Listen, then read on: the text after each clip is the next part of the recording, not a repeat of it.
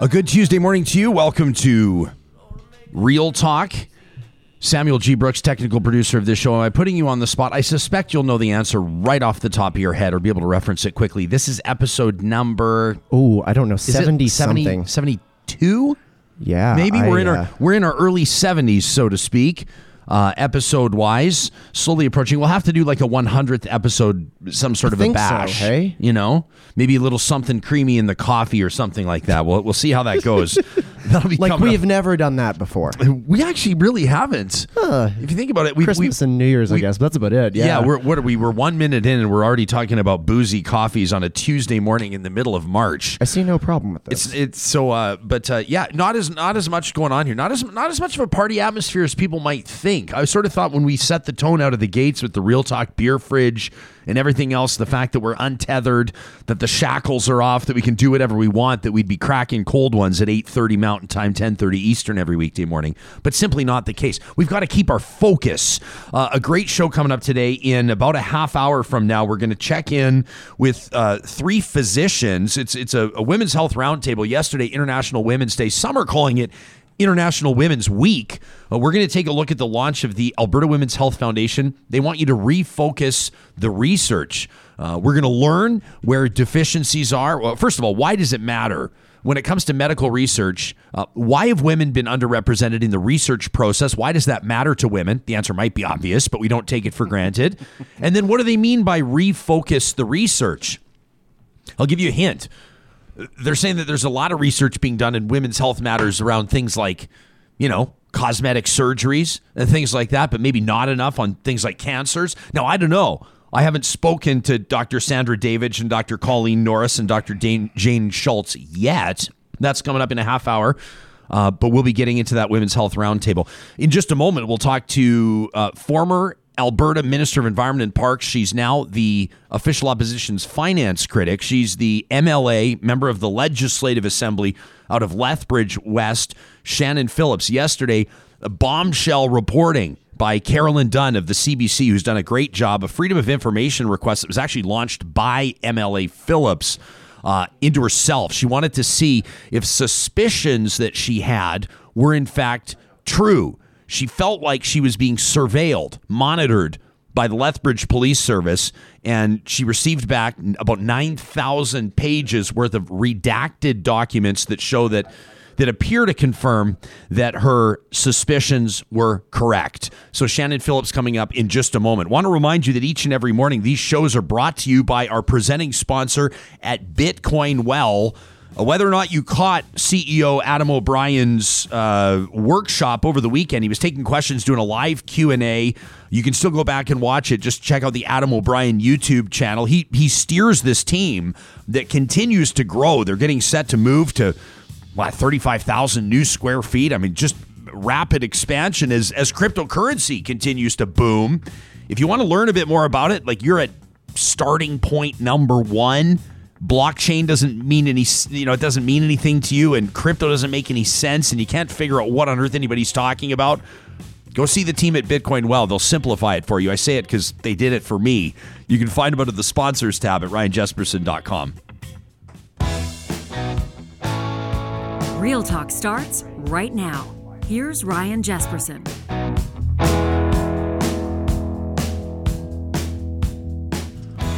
Shannon Phillips is the MLA out of Lethbridge West. She suspected that something was going on with Lethbridge Police. She suspected, as a matter of fact, that she was being monitored. And so she put in a request just this past summer in August under the Freedom of Information and Protection of Privacy Act, known as FOIP, on herself, a request on herself and the Lethbridge Police. A couple of months later, she received more than 9,300 pages on a compact disc, all redacted. You know what that means? Like blacked out big time. You could barely read anything. But what you could read is startling. In my opinion, it's damning. And it should be troubling to every single Canadian citizen. Shannon Phillips, the MLA out of Lethbridge West, joining us this morning. Thank you for making time for us, and welcome back to Real Talk. Well, thank you, Ryan. Thanks for having me. So this is, you had suspicions, we say, over the last 4 years or so that you were being monitored by police. What does that mean? What did that look like? When did this first start for you? I don't know if I just kind of had a gut feeling that there might be more. I knew that obviously I had filed that 2017 complaint. And then I got back the results of that complaint, and the investigation was tremendously unsatisfying. But I kind of put it to the side. I was going into an election campaign. I just honestly didn't want to deal with it, so I never talked to the media about it. I never, I didn't even really talk to my colleagues about it. But I always felt like maybe there was more, because the investigation was so surface and the conclusions like mildly ridiculous in their vagueness, that I thought, you know what, I have to wonder. Shannon, when you talk about the 2017 complaint, you're talking about the photos in the diner. Is that what you're talking about? Because I bet you some of our listeners aren't familiar with it. I mean, that on its own is wild. Can you bring us up to speed on that? Yeah. So I go for breakfast on Good Friday of 2017 with some folks that were in town. I was supposed to have met with them the night before, or just like talked to them the night before at a U of L scholarship dinner, because one of the people was an honoree at that scholarship dinner. And so my flight got in late, and I was like, you know what, let's go for breakfast instead. The next day, I don't have kids, so it's Good Friday. Let's do that. So we do. There's uniformed police officers behind me, and I acknowledge them. They acknowledge me. And later on, it turns out that there's photos all over Facebook of me with this really quite insane conspiratorial libelous screed about what I was talking about. It was all false. So I filed a Police Act complaint. Those photos were taken by in-uniform police officers, right? So I filed a complaint thinking that, LPS is just going to handle this. I sort of had maybe misplaced faith in the system, but I just thought, you know what, let's quietly make sure that we're not letting bad cops get away with discreditable conduct, but let's move on with our lives. And so that's what I did. I get the complaint back in 2018. The report is not very good. But I sort of set it aside. Fast forward to July of 2020. And that's when I hear about this next, that in 2018, there was another investigation that started that concerned me that I had no knowledge of. They didn't tell me, all of these guys have my cell phone number. They know where to find me. And there was a plan to follow me and engage in other discreditable conduct. And so those two officers were subsequently disciplined again because they were given a very light touch off the first complaint. And so after that, I just went, you know what? Well, first of all, I'm going to appeal this because there's no way that it is lawful that you can have a whole investigation about someone that they're not even told about for 2 years. But what else is there? How much more is there? And it turns out there was more. And, so at a certain level, the LPS just really needs to get their act together and restore public trust, because that's what this is about. We should probably point out that the Medicine Hat Police Service investigated that so-called spying incident in 2017, and that investigation also turned up the fact that one of those Lethbridge police officers that was in that diner at that time you were having brunch also followed, if my understanding and my interpretation of this Medicine Hat Police report is accurate, followed two of the guests that you were meeting with that morning, right? Environmentalist Harvey Locke and Marie-Eve Marchand in their vehicle for 5 blocks after they left the diner before he lost them at a red light. He also ran a search on their license plate. So not just you, the target of this, but also people that you were associating with. Yeah, and in the investigation records, it's really clear. He said, I did this because I don't like her. I don't like the NDP. I don't like the government. I don't like the decisions she made. Like, those are the reasons he gave. So, I'm not filling in the blanks there. This is by his own admission. The reason given was, I don't like anything that she does. So I'm going to follow the people that she's with. So people in the community since then have said to me, well, should I not have coffee with my MLA in public? Should I be afraid to talk to my elected official because the cops might take photos of me and follow me and conduct an unlawful search? Well, not even just that. But if this is the way that the police are operating, in that they're surveilling you on duty, taking photos of you, posting them to social media, following and potentially harassing and intimidating the people that you're meeting with, it's because they don't like you because you're representing the NDP. What if they don't like me because of my podcast? What if they don't like somebody because they're Jewish? What if they don't like somebody because they're black? What if they don't like somebody because they didn't donate to the police service? What if they don't like somebody because they're Oilers fans? What if they don't like somebody because they're vegetarians? Do you get the idea? I mean, if this is the criteria for how police can conduct themselves, this has nothing to do. I mean, it does have to do with politics, but this is a way bigger problem that should be troubling everybody today. Well, that's exactly it, right? Like, we have guardrails in a liberal democracy. And one of the foundational ones is that the people who are elected make the decisions, not the people with guns. The people with guns take orders from the people who are elected and from and they implement the laws that are passed in a legislature or a parliament. That's the way the world works. And when you are moving through your duties as a police officer, it is the basics of your professional standards that you leave aside any of your other prejudices. They could not like you because you're their neighbor and you didn't paint your fence. That does not justify a breach of professional standards in this way. And that's why the 2017 complaint was bad. The investigation and the findings was terrible. The 2018 process was, well, according to the Law Enforcement Review Board anyway, flawed, tainted, grossly inadequate. That's what our Civilian Oversight Board said about it. So again, those aren't my words.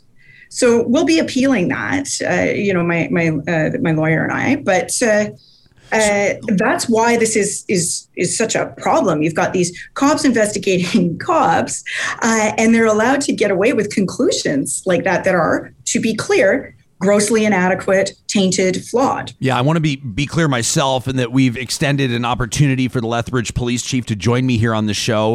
With the lack of response there, we requested a statement. We received neither, but the door is open. Let's be clear. This is not the full and complete story. This is just the beginning. I mean, you received more than 9,300 pages worth of redacted documents that show that over the course of 11 months in 2018, your name was searched no fewer than 8 times by 5 different police officers, as well as 1 civilian employee. Were you shocked? I was somewhat shocked. I think, I wasn't overly shocked because, there had just been so much discreditable conduct and just, I don't know if it's a mixture of like incompetence and malevolence, but and I don't know where one ends and the other begins, but I knew, like from my previous experience that there was probably more going on. And sure enough, there was, wherever there's a reason for one of the police officers to search, or open a certain record or search my name, like for example, when my car got stolen in 2017, that reason is there in the documents, right?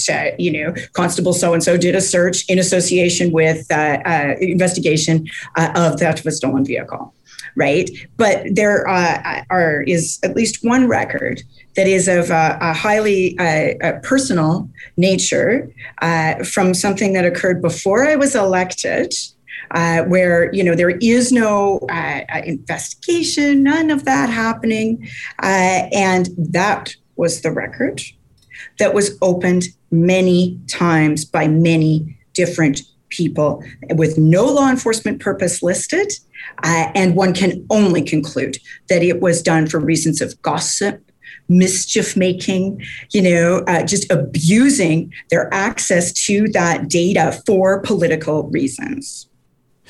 Connor's watching this morning. He says 9,300 pages, 9,300 pages. I mean, Deborah puts it lightly, says this is a waste of police resources. It's time that should have been directed to more urgent matters. A waste of police resources is like responding to kids toilet papering evergreen trees. That's a waste of police resources. You don't call surveillance of elected officials a waste of police resources. That's scandalous. I mean, you know what this reminded me of? It reminded me of, he's now a member of parliament. Everybody knows the story of Kerry Diott, a former Edmonton Sun columnist who was unpopular at the time with the Edmonton Police Service, who set up a sting operation at the Overtime Bar. People can Google Kerry Diott Overtime. They suspected that he may drive impaired. An astute desker, we call them, a staffer on the Edmonton Sun's cop desk, was listening to the scanner and heard Kerry Diott's name coming up and alerted him that he better be careful about this. And turns out that people paid for it with their jobs. Ultimately, the chief of police in Edmonton resigned. I mean, this to me invokes that story. What do you think would be an appropriate response here? I mean, are you expecting the chief to resign? We should note that the chief of police in Lethbridge was not the chief when this was happening. Yeah, I don't want, honestly, Ryan, I don't want to presuppose outcomes of investigations. Like, there's 2 Alberta Serious Incident Response Team investigations happening right now, and I want those to do what they need to do. Ultimately, Ryan, what I need here is for the system to work. I need accountability. I want transparency. I want restoration of trust, whatever that looks like. But what it doesn't look like, and what has been distressing in the, to put it charitably, to me, is the defensive posture of the LPS, of the, there's just this serial pattern of just not taking ownership over the very clear problems that happened here, it's no comment this, and it's making up reasons that, and, even the responsive documents in the Freedom of Information request, the reason was, it's too hard for us to search all the emails of everyone. Well, you know what? I was the Minister of Environment and brought in the carbon tax legislation. I can tell you that I was FOIP'd a lot. Probably some of the most FOIPs in the history of Alberta politics have been, directed at my department, and email searches are really straightforward, right? So these silly reasons that I was given by these people are not lawful. They're not consistent with common sense or how the Freedom of Information Act works. That's just one example. Like, they just don't seem to fully appreciate the seriousness of it. What they need to do, the work that needs to get done to restore public trust. And that to me, I just need to see evidence of that as we go through these processes. Yeah, I mean, you're being diplomatic, as you might expect from, an official opposition finance critic, former Minister of the Crown. But let me read you what people are saying that are watching us right now. Carla says, I have chills listening to this Real Talk interview with Shannon Phillips about police misconduct in Lethbridge. Double Duties watching says, do you think they have files maybe on everybody who displayed a Shannon Phillips sign last campaign? Says it feels like the enemy's in charge here and they've got the guns and the gavel. Mark Doran's watching. Mark is one of the founders of the Polluter Pay Federation. He's working to get Alberta's orphan wells figured out. He says, do you think, seriously, that surveillance on Shannon Phillips is unique or rare? Think again. That from Mark. So who else has police keeping an eye on him? Well, I don't know. I would hope that this is rare. And I would hope now that, all of the good officers who are out there are watching this and saying, oh, actually, if I have a colleague who is, going to color outside the lines of well-established professional standards in a liberal democracy, that there should be consequences for that. Because otherwise entire police forces are going to pay with their reputational damage. And that's not a good outcome. And that's why LPS needs to take this seriously. And it's unfortunate that they haven't from the beginning. I would hope that it is actually rare. And when you make reference to the Kerry Diott piece, again, these are people who in my case and in that case, had access to resources. In the case of the media, it was access to a police scanner. For me, it was, staff who have had my back, people who have helped me out along the way. And, now that this is all rolling along, someone who has 20 years experience in Alberta politics knows how to use the Freedom of Information Act. So to the extent that it is not being caught, I think that's where there's space for Police Act reform. There's space for, individual police services to really take a long look at how they conduct themselves and what's acceptable. And I think there's one other piece here. We've had this sort of shedding of the guardrails of a liberal democracy with extreme partisanship, and in particular polarized partisanship on the right, where it's everything is a war and everything, is an existential threat. And all of this just really heightened rhetoric. And in particular, what that does is that it puts women and others, in progressive politics, really in the crosshairs of some of that dangerous rhetoric. And I think institutions need to understand the threat that kind of turning up the dials of how we understand our interaction with political life, what kind of corrosive effect ultimately that has on our democracy. These guys, did this because they were radicalized by BS on Facebook. Right? Just like a steady stream of lies about what we were doing in Castle and vilifying me and just vile stuff. And that became normalized and created a permission structure for this garbage to happen. So I think everybody needs to understand here that we are in this time, and it does present certain challenges to democracy, to democratic engagement, to people, being active in civil society. You went and there's lots of room for action there, right? Yeah. From all different levels of government and people. You talk about what's going on in Castle. For the benefit of the people that aren't familiar, I want to point out that your government had done some work to protect the eastern slopes of the Rockies in Alberta.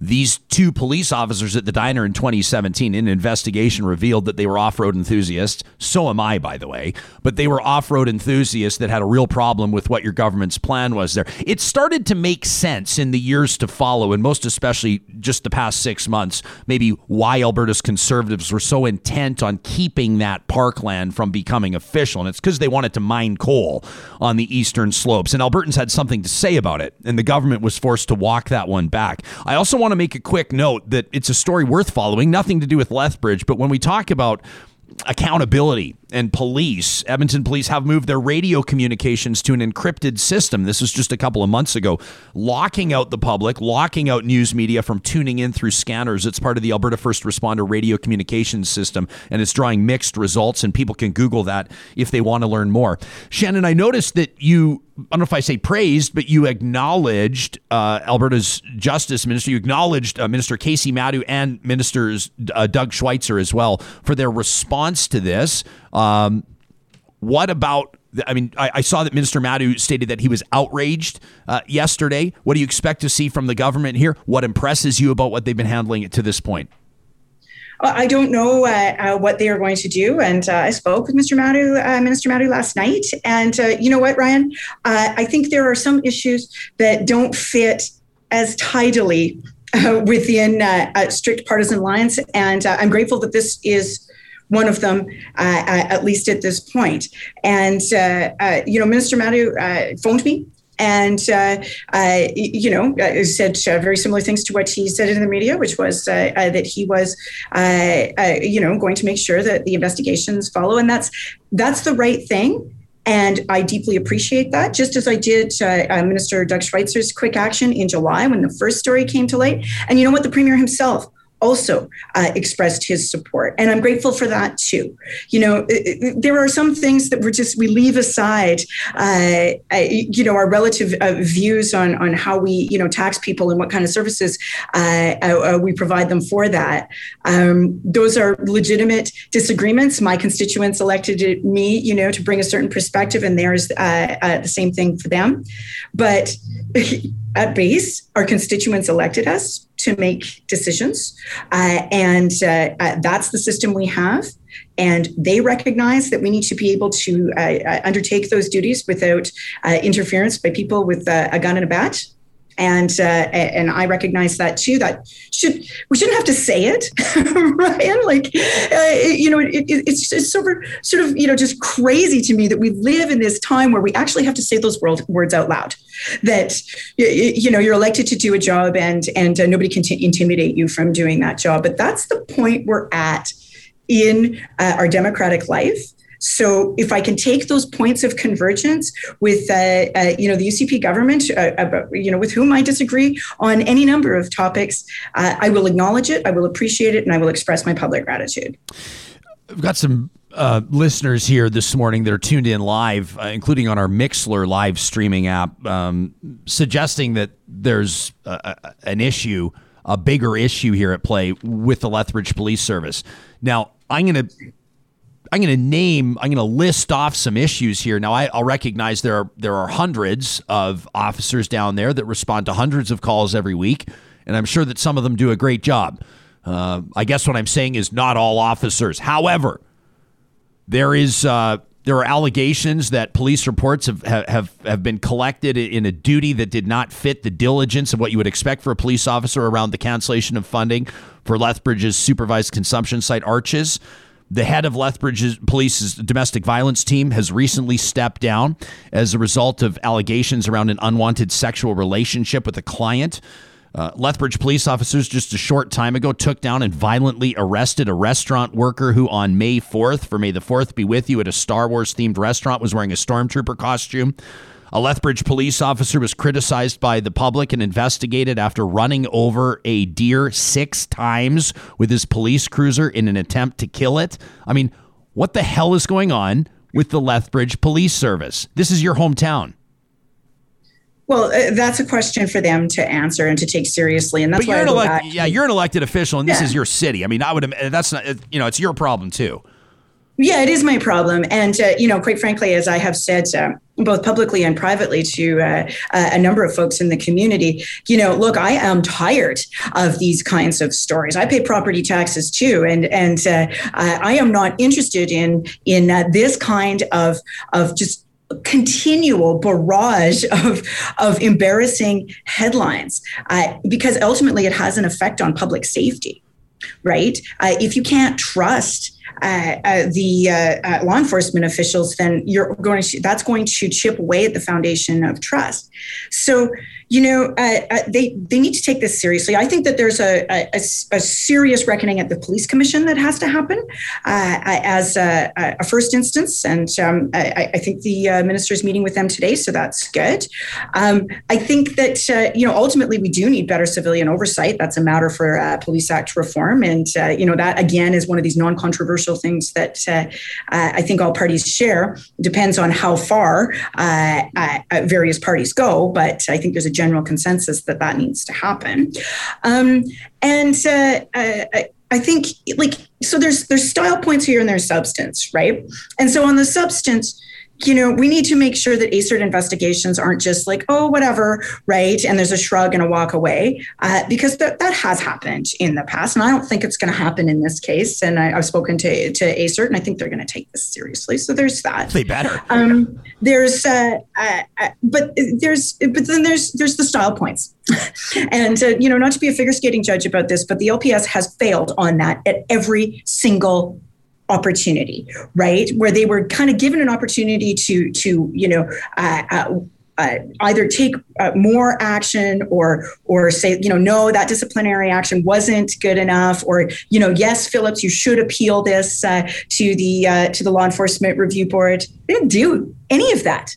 They haven't said, okay, actually, this dates back, since before my time. So we're going to, use whatever tools we have in the Act to have a more fulsome inquiry. Or even respond to media requests, and that's what I'm a little sick of. Is the serial bungling of this from a straight communications perspective, because that is the biggest thing that goes to public trust, and that's the thing that annoys citizens across the city, and I'm going to assume Lethbridge police officers themselves, right? The vast majority of whom are grinding away at a tough job every day. They're my constituents too. And I want people to trust them, and I want them to be safe when they do their jobs. And I want them to, have the resources that they need to, go prosecute bad guys. That's what I want ultimately out of my police service that I pay for, and everyone else does as well. And when they can't just seem to communicate their way out of a paper bag, that's what, at the very first instance, that's a low to no cost solution that they can undertake. And then they can start thinking about what their substantive response to some of this is. You are the NDP's finance critic, and I happen to know that there's a committee meeting that is beginning literally right now, and you're leading the charge on that. So I got to let you go. Thank you for this. Thank you. That's Shannon Phillips. She's the MLA out of Lethbridge West, literally from this interview right into a committee meeting. We appreciate her exclusive availability here on Real Talk. This is where you're going to find these kinds of interviews. Karen, using the hashtag Real Talk RJ, that's what we keep an eye on Twitter, says, I'm pretty sure that Black and Indigenous people already know how this feels. Coot Scoot. Coot Scoot and Boogie says, Jessel, this makes me wonder if I'm in police files, am I? Because I've met Shannon at her office. This is definitely an abuse of power. So who can actually impartially investigate this? Albertans will hope that ASERT, the Alberta Serious Incident Response Team, will respond to this in a fashion that we would expect, which would be with integrity. Scott's written in talk at ryanjesperson.com, says this case with the Lethbridge Police Service and MLA Phillips is very troubling. Scott says, I myself grew up in the city of Saskatoon, and I know that, while not all police are bad, obviously, some see no problem taking the law into their own hands to get the results they want. He says, I'm talking specifically about the Starlight tours in the 1990s. This from Scott. We've talked about this on the show before. If you're wondering what a Starlight tour is, Google Starlight Tour Saskatoon and brace yourself to be emotionally devastated. Scott says that situation only became resolved when officers within the Saskatoon Police Department had the courage to come forward to try to do something about what was happening. And not long after that, the chief resigned, a new mayor was elected, and public faith in the police was eventually restored. These Lethbridge officers had access to a citizen's private data and used it because they didn't agree with government policy. What if the Calgary Police did this to Premier Kenney, or the Edmonton Police to former Premier Rachel Notley? There was a similar case decades ago, Ryan, when the Edmonton Police, here it is, came after columnist Carrie Diot. Police cannot and should not be allowed to do this and expect to still hold on to their job. It is in the public interest to fire both of these officers, perhaps the chief as well, for not doing his job, which is to serve and protect the people of Lethbridge. Chief's not getting fired, I'll tell you that much. Scott says, Shannon has to be one of the bravest people I've known for holding these officers to task, demanding justice for their actions. Most people may have walked away, but she deserves our respect for having the courage to keep going on this. He's obviously a fan. He goes on to say, I don't know what we did to deserve Shannon, but I hope she stays in Alberta because every day she's here, she makes Alberta a better place for everybody that lives here. That from Scott, who's a fan. Our live chat's been going off on this. I mean, this is, Whitrim says, mayors across Alberta should be calling for investigations as well. They should make it clear these acts are not allowed in any community in the province. This is, yes, about Shannon Phillips and the Lethbridge police officers, but it's about a bigger issue, right? Number one, I mean, how many times have we seen stories? I mean, you can Google them. They've happened here in Alberta. They've happened across Canada. They happen around the world. Police officers, for example, or people that work as 911 dispatchers or people with access to these systems, maybe a jaded ex, right? Maybe having a difficult time saying goodbye and so long, and I won't call you anymore, to a former girlfriend or a former boyfriend. Surveillance, intimidation, these things do happen. Now, someone's going to write in and say, my wife's a police officer and she would never do that. Or my boyfriend, my brother's a cop. He's wonderful. He took a bullet for somebody one time. Yeah, absolutely 100%. If I'm a police officer, I'm troubled and outraged by this. Nobody should be more pissed off about this than Lethbridge police officers. I am surprised and I'm not surprised that the police chief in Lethbridge declined, at least to this point, our request for an interview. I would love to speak to him about this. If I'm him, I want to get ahead of this story, but I would imagine he's going to say he's going to let the investigation play out before he comments on this. As a matter of fact, if you read Carolyn Dunn's excellent reporting for the CBC, Carolyn's the one that broke this story yesterday. The Lethbridge Police Service has been, in a way, and I don't use the word lightly, but intimidating or attempting to intimidate the CBC. Telling the CBC that quote, this is Lethbridge Police Service Chief Medizada says it would be, quote, improper for any staff members of the police service to comment publicly while an investigation is ongoing. He says it would also be highly improper for the CBC to report any conclusions about who did or did not conduct a database search without investigative purpose until the ACERT investigation properly has run its course. CBC's got good lawyers. Others say, Stephanie says this is absolutely appalling. This is disgusting behavior. This is a breach of public trust. Erica says there needs to be tighter oversight on police, but not by civilians. Erica says, after all, you wouldn't want some random civilians to decide if a doctor botched your surgery, would you? That from Erica. I mean, police commissions are made up of civilians, worth pointing out, but I can also take Erica's point. Two Beaver says, they spend millions following Indigenous people around. Everybody seems to be okay with that. What's the difference? Cindy Blackstock says Two Beaver is the most glaring example. Mark says current chief should fire the officers involved. They can no longer be trusted with the private data of citizens. I don't know how, in particular, I'm not even talking about the 11 months, the minimum of 8 different data searches into private matters involving Shannon Phillips. I'm not even touching on that. That's a huge problem. Huge problem, right? But those 2 officers in the diner, in uniform, on duty, snapping photos of Shannon Phillips in the diner, sharing them by text message, posting them to a Facebook page, and Shannon says misrepresenting the subject matter of the conversation. The officers said that they were there discussing this Castle Park plan, the provincial park plan, in uniform. How do you keep your job? How on earth do you keep your job? You trust those guys? I mean, me speaking about it, should I worry about it? I mean, how many of you right now are sitting here going, do I need to FOIP my name?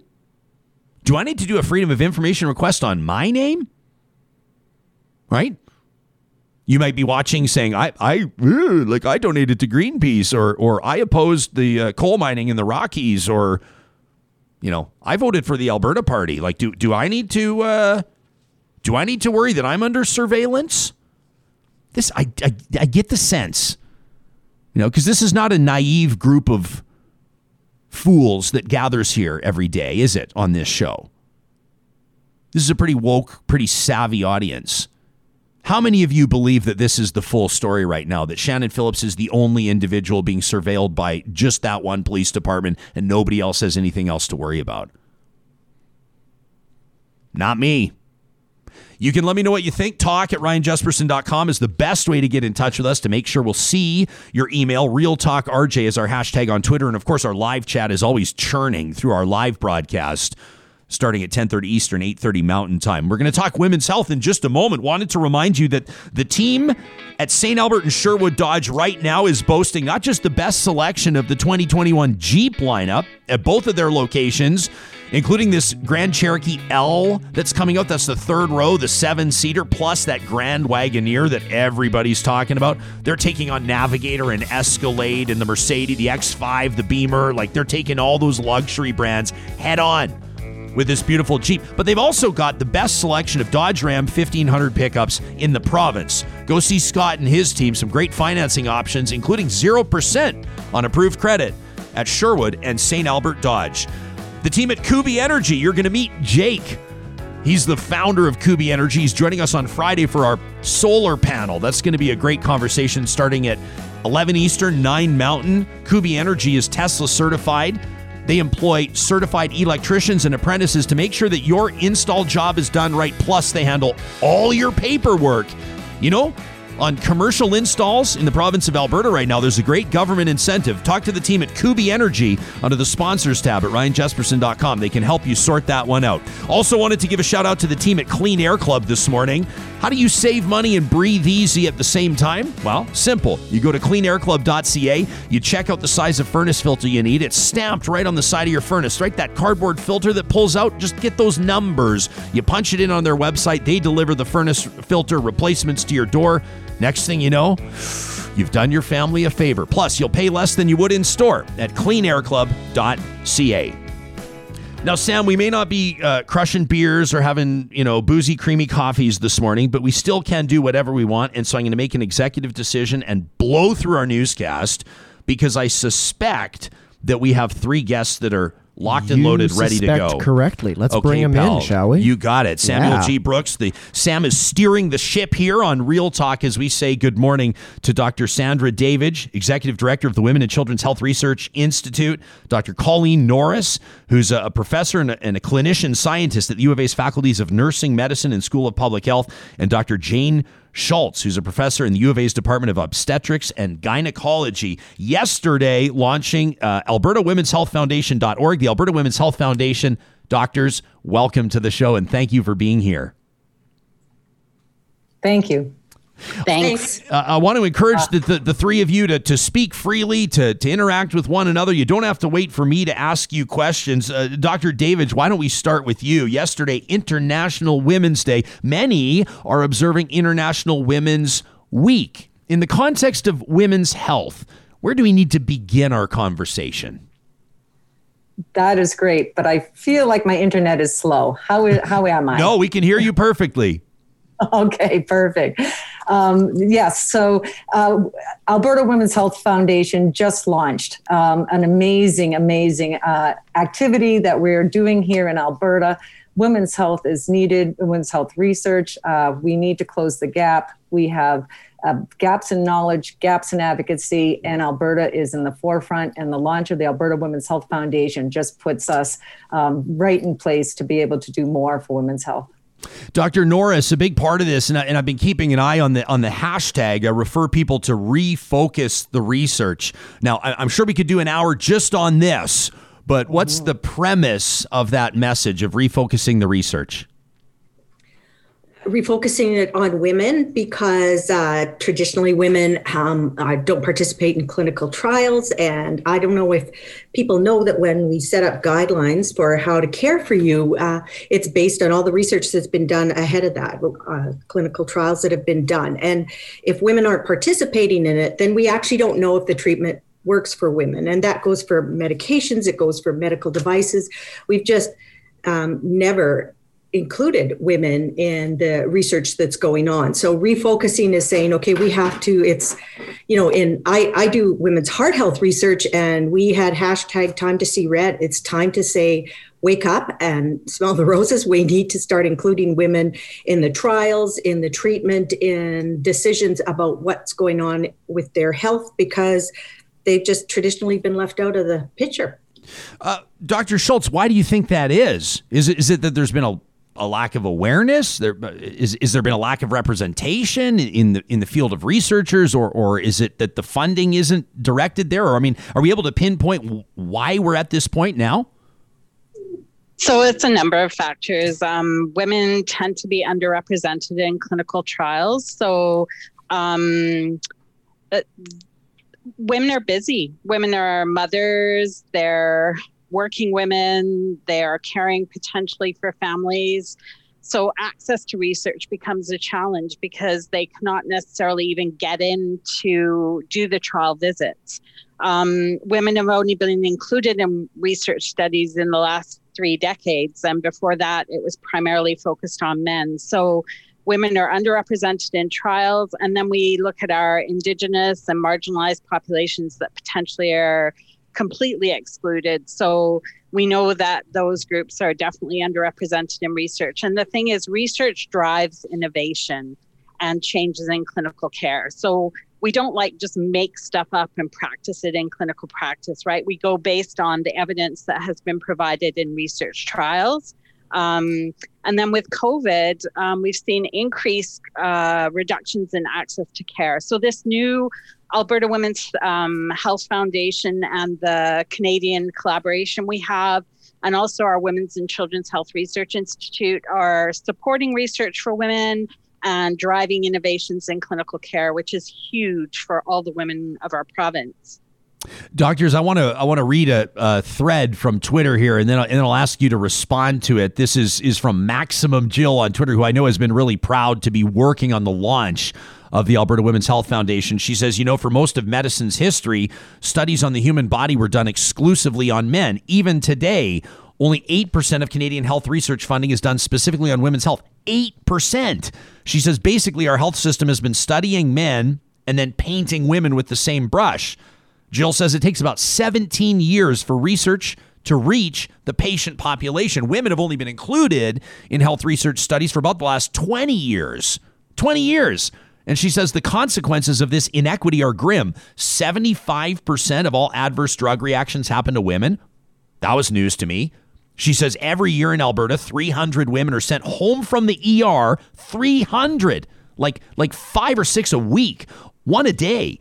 Only to come back having a heart attack because our heart attacks look different than men's heart attacks. She says 70% of patients with medically unexplained symptoms are women. Most mental health therapy is based on men, when women are more likely to have depression. Women are more likely to die prematurely from largely preventable illnesses like lung or cervical cancer. She says, in conclusion, it's no exaggeration to say we die because of inequity in women's health research. And like other inequities, it's even worse for Black and Indigenous people of color and trans women. Dr. Davidge, is that pretty bang on? Is that pretty accurate? It is. That was amazing summary of everything that we've been talking about. There's a few things I'd like to point out. There's both unique and distinct needs for women. The uniqueness is the ovarian cancer, reproductive, pregnancy history can all have an impact on later chronic disease. So when you think of pregnancy, that's very specific to women, reproductive, but it's not just the 9 months. It's also the effect of pregnancy complication later in life. We have 52,000 births in this province. 10% or up to 20% could be complicated by gestational diabetes or preeclampsia, dire conditions of pregnancy. But this can impact a woman's health later in life. It also can affect a child and the development of those children. And not to give a plug for the Women and Children's Health Research Institute, but we are able to look at research across the spectrum because of the partnership between the Alberta Women's Health Foundation that was launched yesterday and the Stollery Children's Hospital Foundation, which are a partnership with the University of Alberta and Alberta Health Services. So we are so well positioned in this province to really do more about our women and children in the province.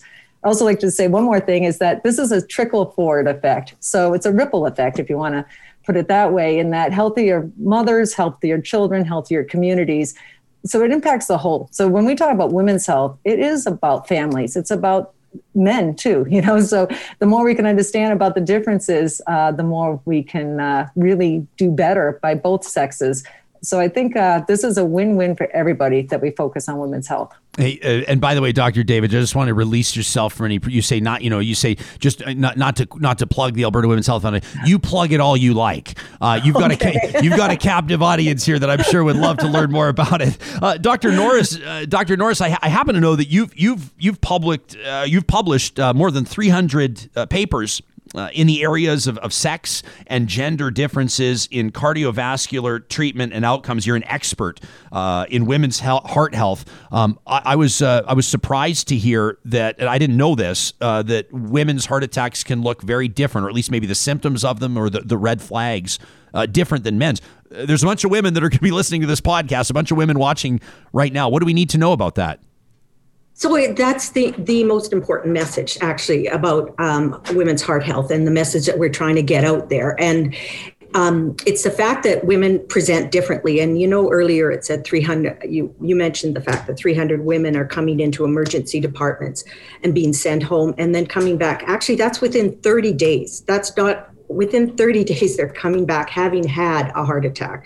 And so it's a real gap, and it's likely related to the fact that women do present differently. And there's a really good video that anyone can look at with Elizabeth Banks, where she's having a heart attack and she's getting ready for breakfast and she's getting her kids ready for school. And she says, I keep getting hotter and hotter. And to go back to those symptoms, we're talking about things like women don't typically they have chest discomfort, but they don't have that Hollywood heart attack, elephant sitting on my chest. Sweating, nausea. The most interesting to me was the research that was done that said that the women that had a heart attack the month prior had such unusual fatigue that they thought something's wrong. Like when you're making the bed, you have to sit down and take a breath and say, I am exhausted. So that's really an unusual presentation sign. But the thing about all these signs, lightheadedness, nausea, there's women that had thought they had the flu, went to bed, and then went back to their doctor and found out that they'd had a heart attack. So the thing about these symptoms that women, I think, need to pay attention to is that they come on. Like say you've always hiked, you've always walked around your block, or you've always walked around in your neighborhood, but now you're getting short of breath when you're doing it. And you're thinking, well, maybe I got a cold, or maybe in this time, maybe it's COVID related. But ultimately it's that change, right? Like there's something's not right. And, I think any woman will tell you they know their bodies better than anyone else. And so that if I am presenting to the emergency department and I'm saying, something's really not wrong, and here's what I'm experiencing. We had a Go Red campaign on February 13th across Canada, and it's to tell women that don't let them send you home. Say, would you check my heart, please? I think there's something going on. There's something wrong, and not to just be told, well, maybe it's your stomach, maybe it's a panic attack, which are typically the things that women are diagnosed with when they're sent home. They either have a thing called GERD, or suggest they have GERD, or abdominal issues, or stomach issues, or the other is you're having panic attacks or anxiety issues, and you should go see your family practitioner about this. So it's making women aware that they're their best advocates. If you say, you know what, I really want you to check this out. And actually, as mentioned, it's not just the women, it's the men being aware that this could happen as well. Interesting that I was taking care of 3 women. This has really sparked my interest a couple of years ago, taking care of 3 women that were in the cardiovascular ICU. And they were 52, 52, and 54 years of age. All 3 had massive heart attacks at home. They had all been to the emergency department. 2 of them had been there twice. 1 had been there 3 times. They'd been sent home from the emergency department. And as a result, they ended up having this heart attack at home. But when you looked at these women, they weren't overweight. They were not smokers. They'd been physically fit. They were following all the rules. And we're starting to discover that women have different, just because we've never done the tests, women have different types of heart disease than men do. They don't have obstructive heart disease where a blood clot or something breaks away and blocks the arteries in your heart. Women actually have disease underneath in the smaller vessels of the heart that we can't see with the diagnostic tools that we have right now. So anyways, these 3 women, one of the husbands had taken CPR because his father had heart issues. So he had taken a CPR course, and he actually saved his wife's life when she fell in the bathroom, and he went in there and found that she'd had a myocardial infarction. So it's just important that the men are recognizing that this is going on. And just to clarify, you're talking about women in their early 50s. Oh yeah. Like we did a study of women under 55 men and women under 55 who had heart attacks. And it's there, it's happening. So is this a bigger picture around, and maybe Dr. Schultz, I'll ask you, but I'm sure that all of you could comment on this. Is this an issue of physicians? So there's a lack of research here, or a lack of meaningful or focused research anyway, which probably is the root cause here, and that's great in the sense that it's identifiable and we can make an impact, and that's what this campaign aims to do, to refocus the research. But what about the education of specialists, cardiologists and neurologists and endocrinologists, and what about people in intake? What about people managing triage? What about, how much, as we look through the whole healthcare system, are there issues that need to be corrected essentially every step of the way? Yeah, so education is a huge piece of this. So it's education of the public and the women themselves. It's education of families. It's education of the healthcare providers. So because of the deficiencies in women's health research, we're, like Dr. Norris alluded to, we're not aware of some of the answers, and there are different diagnostic tests that need to be done in this population. And the research will certainly drive that and provide new standards of care. But the other thing is that in terms of women's health provision and providing our future generations, so one of my roles is I'm the interim department chair for the Academic Department of Obstetrics and Gynecology at the University of Alberta Faculty of Medicine and Dentistry. So we're teaching future providers. We train all our future obstetrician gynecologists. We're training our future family physicians. We train emergency physicians in women's health. And there's certainly lesser focus sometimes on women's health, or lesser funding of education of women's health. There are some inequities in the programs and teaching. There are challenges related to educating your future health providers. So, we have, as Dr. Davidge alluded to, there's 52,000 deliveries in the province. There's almost 20,000 in Edmonton. And COVID has definitely impacted and disrupted some of that in terms of educating our future providers. It's disrupted training. So those are certainly a concern. But we have some amazing programs at the Lois Hole Hospital for Women. We have subspecialty programs. We have our high-risk obstetrics and gynecology clinic with our maternal fetal medicine group that are doing studies on COVID care and other prenatal disorders. That group interact very closely with Dr. Davidge's research group and some of the basic scientists at the university looking at preterm labor, high-risk pregnancies, hypertension. And as Dr. Davidge alluded to, many of these conditions affect the future health of women and even their offspring. We have special diabetes in pregnancy clinics. So we have a group of obstetrical medicine providers at the ALEC. We have a pelvic floor clinic for mature women's health, where we look after women with their pelvic floor disorders. So 1 in 3 women will have a pelvic floor disorder after having had kids. So they may pee their pants, poop their pants, have vaginal prolapse. So we have a multidisciplinary clinic at the Lois Hole Hospital for Women that provides care for that. We have a menopause clinic, pelvic pain clinic. We have our gynecologic cancer specialists. So it's a huge team that all work together. And these platforms, such as the Alberta Women's Health Foundation and the Women's and Children's Health Research Institute, help provide that network of collaboration, both for research and education of these providers. Our foundation's also been profoundly generous at the Lois Hole Hospital, having provided a simulation center where we can train future providers. And this includes both our medical students and our obstetrics and gynecology trainees. We have a simulation center where you can actually deliver a baby and practice like shoulder dystocia or breech, and that has all been funded through our foundation. There are educational research projects looking at best modalities for providing future education. We have simulation labs at the university as well. So we're really well positioned, but we definitely need the resources to see the best ways to move forward and provide this ongoing care for women as we move ahead with the network. Dr. Schultz, go ahead.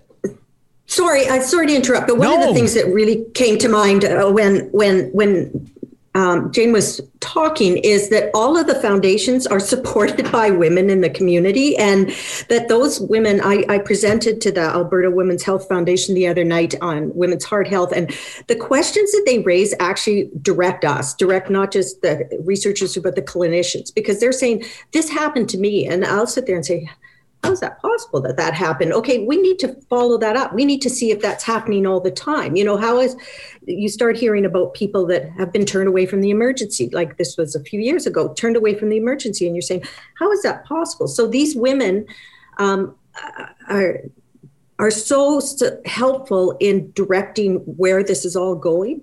And one of the studies we did that just blew me away when I'm speaking about women and being partners in research is, and this was supported by WICRI, is we had tables, focus groups of women who had a heart event of some kind and now were living with heart disease. And it was the first time I was sitting listening to the focus groups, and we were asking them questions, they were responding. And then it came up that one of them said, I was really embarrassed that I had heart disease, because the word on the street is, if you have it, it's your fault. You didn't take care of yourself. You didn't walk enough. You're overweight. You drink too much. So that it's sort of under the table. They're not telling anyone that they have heart disease, which is just absolutely crazy, especially when we're looking at the younger women who have it that don't have any of the traditional risk factors. Like I said, those 3 women I took care of, not smokers, not drinkers, so that the women, it was the first time for me as a researcher where I thought, oh, okay, well, we're directing all our messages, but we've got to really pay attention to what these women are saying. They're telling us that they don't have the social network in order to get better and to get the support they need. Dr. Norris, I'll never forget talking to someone, just so happened to be a woman. I don't know if that's relevant or not, but she's bravely fighting lung cancer. And it struck me in the course of the conversation, I don't want to speak on her behalf. She's very candid. And it struck me that she was more concerned that people were going to think she was a smoker and that she got lung cancer from smoking than she was with the fact that she had lung cancer. I mean, I'm being facetious to a certain degree. But it was like she was ashamed of the type of cancer that that she had been, the cards she had been dealt.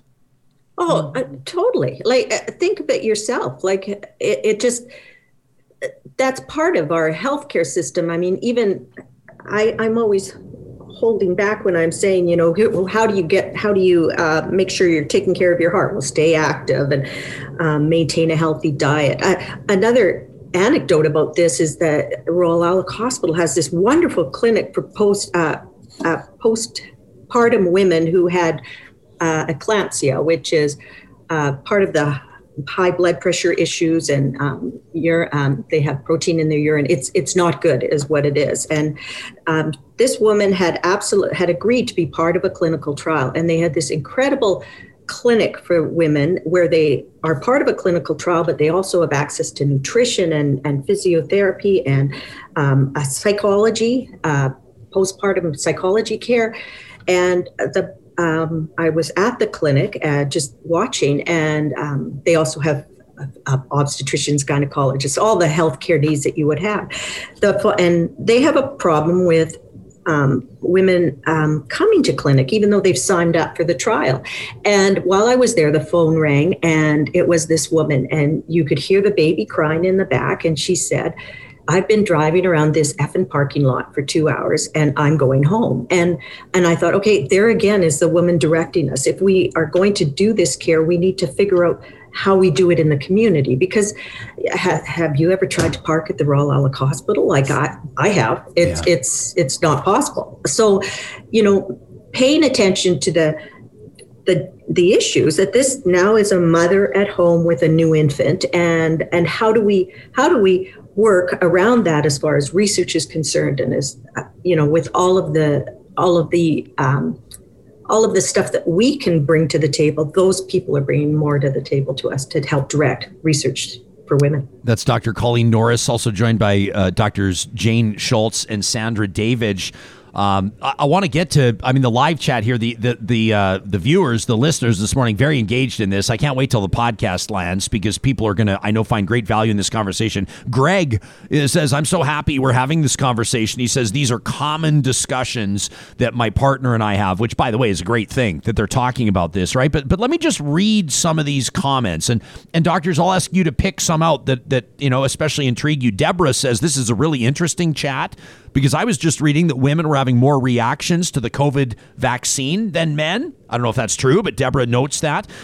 Terry says, as a woman, I'm treated far differently than male patients with similar complaints when I attend a walk-in clinic or when I access an ER. Others say, Heidi says pelvic floor health is such a concern for women that I think it's just starting to become acceptable to talk about. So many women take it for granted that you pee your pants after childbirth and it's not okay, right? There's a huge stigma around that. So, that's my subspecialty area of interest. And we've done studies looking at patients' knowledge and access to care. And certainly our minority and immigrant population have challenges particularly, but there is a stigma associated with this. It's interesting. We've done a lot of work with the foundation, and each year we have a harvest celebration to raise money for the Lois Hole Hospital for Women, and it's done in conjunction with the foundation. And we feature a different thing each year. So we featured recurrent pregnancy loss, fertility issues, cancer, mental health, high-risk pregnancy, all these types of things. And in most of those circumstances, we've been able to have a patient that has very generously and kindly come forward and told their story, because stories are what matters. It's the stories of these women and how they're affected and how it impacts their life. But for the pelvic floor one, we actually were not even able to get anyone that would come forward to be part of that video campaign. We had to hire an actress because no one will come forward and say, I'm peeing my pants, my vagina is hanging out. And this then has massive impact because it impacts their ability to work, it impacts their ability to care for their families. And again, this is work and research that has been supported both by the foundation and by the Women's and Children's Health Research Institute. And we have a great multidisciplinary team that works here. So there are a lot of these taboo topics. Mental health is another one. We've seen a lot of challenges with mental health, especially related to the pandemic, of women being isolated at home, isolated with their newborns, issues with anxiety, issues with depression. We do have the access 24/7 for mental health, but mental health is certainly underfunded, and there's many areas that we could look at improving. There are issues with the opioid crisis and with domestic violence, especially with women being at home and having to work at home. So there's a huge range of issues that need to be looked at, and we can definitely do better. I'd like to jump in there if I could, just Absolutely. real briefly. About the pelvic floor issues, it's hard to get funding on a federal level for things like affecting lifestyle and care. So usually it's life and death. And that's where the foundation, Alberta Women's Health Foundation, the fact that we have people in the community supporting research, it's really incredibly important, but may not get funded at a federal level. So it's just an amazing, like I said, being in Edmonton allows for women to have the best care at the site of care, because we have a strong research institute here able to support that. Laura's watching this morning, and she touches. We talked just yesterday about period poverty and advocacy around more awareness of menstrual issues, and yeah, it was in the context of providing hygiene products for women, but we can expand that conversation. Laura writes in about premenstrual dysphoric disorder, PMDD, and she says that so many women spend so much time suffering and spend years fighting to be heard on this. I've got another comment. It's sort of a recurring comment that, Sandra here, I'll put it in her words, says, a lot of ER doctors don't seem to give women credit for knowing their own bodies. Tracy says, I have a friend that had an abnormal pap when she had her baby. She was never notified. She found out 3 years later she had stage 3B cervical cancer, now is in stage 4B. She's 32 years of age. That's just an absolutely devastating story. So people are going to be watching this and going, okay, obviously we're getting a lot of information here from you three. This is fascinating. Other people are going to go bigger picture. What can we do here? if we need to refocus the research, if we need to improve messaging or more of a focus on women's health, what would be the call to action to the average civilian that doesn't have postdoctoral research work under their belt? So, I was at the launch of the Alberta Women's Health Foundation yesterday, and they are putting out videos that actually, they're really going to hit strongly, because it's a video of a picture of a woman, but they've actually peeled away part of the skin to look underneath, and it's the idea is that we're not men. The idea is for women to start recognizing that we aren't little men or smaller men, and that that's the key message, is that you are different. You are not, don't fall necessarily into all of what we know so far. And it's so important that I sound like a broken record, that people start to advocate for themselves, because you hear women that have gone into the emergency department and been turned down, and like those 3 women I spoke about 2 and 3 times. And so it's time to see red and time to say, no, I'm not leaving here. Sort of like when McDonald's used to say, could you go wait in line and we'll bring you your delivery out in the parking lot? And my husband would say, no, I'm staying right here. You can just deliver it to my window. So it's just putting your feet down and saying, no, I'm staying here, and I need to get some answers.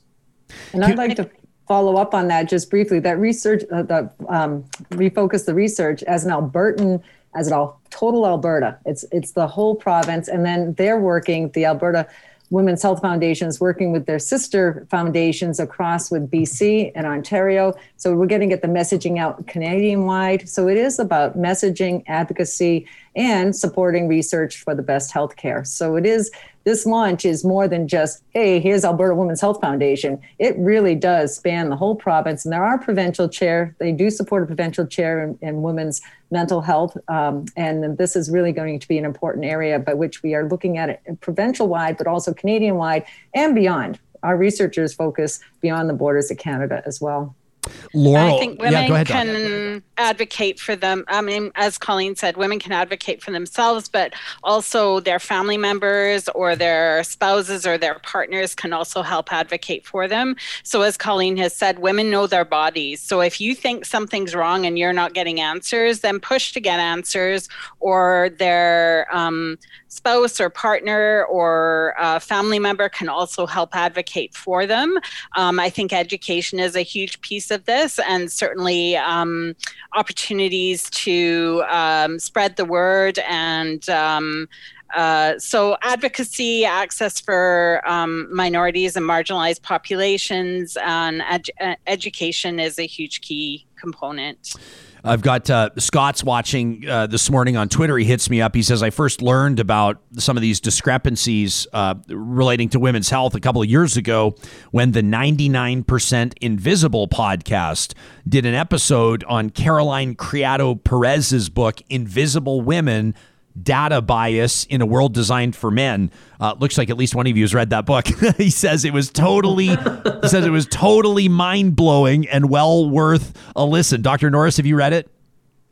Oh, listen, it's my Bible. I've got it sitting right here. It's just incredible because it talks about sex and gender, and I also do sex and gender science. And just for clarification, sex is the biology. So your chromosomes and female and male biological issues, but gender is something different. And gender isn't just sexual orientation. Gender is your gender roles and institutionalized gender, which is what the book talks a lot about. And so those gendered issues actually have come to the forefront during the COVID era as well, because women who are the caregivers and women who are working in the service industry have all been hit harder than anyone else in COVID. And so it's really brought those to the forefront. But we did a really cool study on this, I was mentioning people who had heart attacks under 55, and this was done across Canada.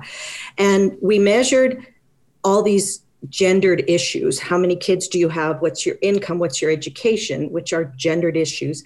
And we discovered that regardless if you were a male or a female, if you scored high on the gender index, which were behaviors that are typical to women, but men do them as well, obviously. If you scored high on that gender index, you were 4 times as likely to return with a second heart attack. And one of those, within a year, and one of those measures was anxiety level at home on a scale of 1 to 10. And it was one of the biggest predictors of coming back with having a second heart attack. And women are under terrific stress and anxiety right now. And so I really loved hearing that message, not because women are under terrific anxiety, because that's something that we as healthcare professionals can do something about. If we're measuring those kind of things, which we aren't yet, which is part of the research to say we need to measure this stuff. If we're measuring things like that when they come into the hospital and say, what's your level of anxiety on a scale, stress at home on a scale of 1 to 10, we can say, okay, we know that you're not going to have good health outcomes if we don't take care of this now. So start having that conversation. What do we need to do? I can't come home and take care of your kids. I can't help you clean your house. We had, as part of that gender measure, we had hours of housework. And there were women that had like 42 hours of housework on top of working full time, right? Yeah. And there were men that had lots of hours of housework too. But, start having that conversation and saying, okay, something's going to give. How do we negotiate the system we're in and the life you're in? Doctors, we're going to be back to you in 1 minute. I want to get back to we call it the chatter box, the live chat, what everybody's saying, because they're gathering in community this morning. It's actually remarkable to see some of the issues that women are putting forward. I'm already realizing we're going to be out of time. We got 15 minutes left with our panel. Right now, quickly wanted to remind you that the team at Friesen Brothers is so proud to have their brand new location open in South Edmonton. This is the Friesen Brothers just off the Anthony Henday at Rabbit Hill Road. Just opened on March 5th. And, well, the rumor, people are telling me it's not a rumor. People are showing me photos. They say they're like, this store is like unreal. If you want to tour the store, you go, really? Like a grocery store? Is it like unreal, Ryan? They're paying you to say that. Check out my Instagram. Go to my Insta stories, right? You know, the highlights. Click on Friesen Brothers. It should be the first one you see. Might be the Real Talk beer fridge. Might actually be the first one you see because Bald Mike's beer, the sourdough beer, is now in our beer fridge. Sam, what did you think of that? I had one yesterday. It is delish. You like it? I liked it. So that's Mike Loveson.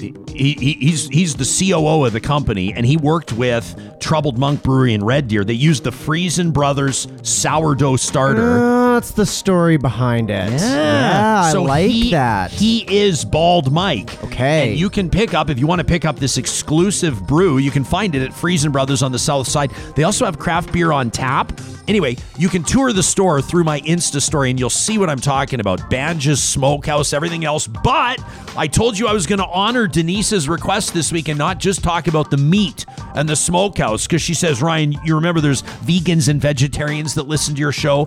I said, damn straight, Denise. That's why I'm reminding you. I've eaten it myself. They're Montreal smoked tofu. If tofu's your thing, you're going to love it at Friesen Brothers. Also, a big shout out to the team at Park Power for powering our Real Talk RJ hashtag at Park Power. If you go to parkpower.ca and use the promo code 2021-Real Talk, I saw a listener was just asking about that. 2021-Real Talk, $70 off your first bill. Natural gas, electricity, internet, Alberta-wide, and of course that's commercial and residential with the team at Park Power.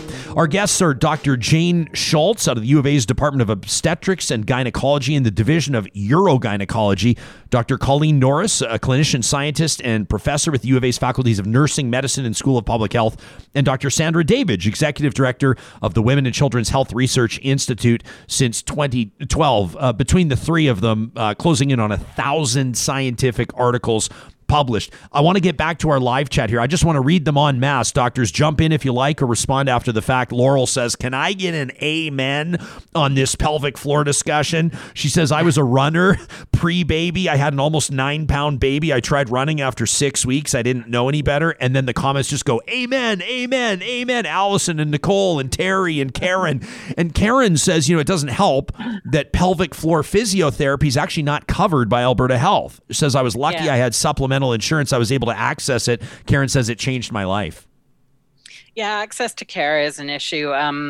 We have limited coverage. We have in our multidisciplinary team for some complex patients access to physio. So this is something a lot of people think that the only option is surgical, but there's certainly options for non-surgical conservative management, including pelvic floor physiotherapy. You can do yoga and Pilates because that will help, has some pelvic floor as part of it. And then there are devices called pessaries. There is medication. We work very closely with the geriatrics continence team at the Glenrose, led by Dr. Adrian Wag, and also the K Urology Center with Dr. Gary Gray, Dr. Blair St. Martin, and Dr. Lavoisier. And then we have a team of 6 urogynecologists here at the Lois Hole Hospital and our physios and nursing staff. And we can then look at surgical options if other things don't work out. But at the moment, unfortunately, due to COVID and some of the closures in hospital and in the clinic, our wait list has grown from about 1,000 women to 2,500. So we're looking at ways to navigate that with virtual care. Thankfully, we do have now the option of some virtual care and providing some education, but this is a very taboo topic. And again, I mean, this is something that our clinical research and innovation has been supported through the Women's and Children's Health Research Institute and the Lois Hole Hospital Foundation. So that's been great to allow us to develop some educational pamphlets for people in the community and for people that are immigrant women. So it's been fabulous. And we also have some Indigenous programs. We work closely with Maskwacis and some of those communities to help provide care. I was just going to ask you, Doctor, I have a question here from a viewer that's wondering about representation, specifically of Indigenous physicians, wondering if Indigenous physicians are included in the Alberta Women's Health Foundation. But why don't let's answer that. Let's get to that. But let's also broaden the conversation. I know in particular, Dr. Schultz, that you've been a fierce advocate for access to care for Indigenous women. Let's expand that to Black and Indigenous people of color. Let's talk about trans women. Let's talk about women in particular, who are being underserved right now. What's the landscape look like, and what do we need to do about it? So there's a lot of areas where access to care is a challenge, whether it be due to geography or ethnicity. You mentioned the Indigenous and Black and people of color. We are working to improve our equity, diversity, and inclusion as part of our department philosophy, but also part of our mandate in terms of provision of care. At the ALEC, we're the Royal Alexandra Hospital, we are really fortunate. We have a couple of leads in the area of women's health. One is Dr. Rebecca Rich, who is one of our obstetrician gynecologists, and Dr. Sandra Felsky-Dirksen, who is Indigenous herself, and they work as part of the Indigenous program at the ALEC.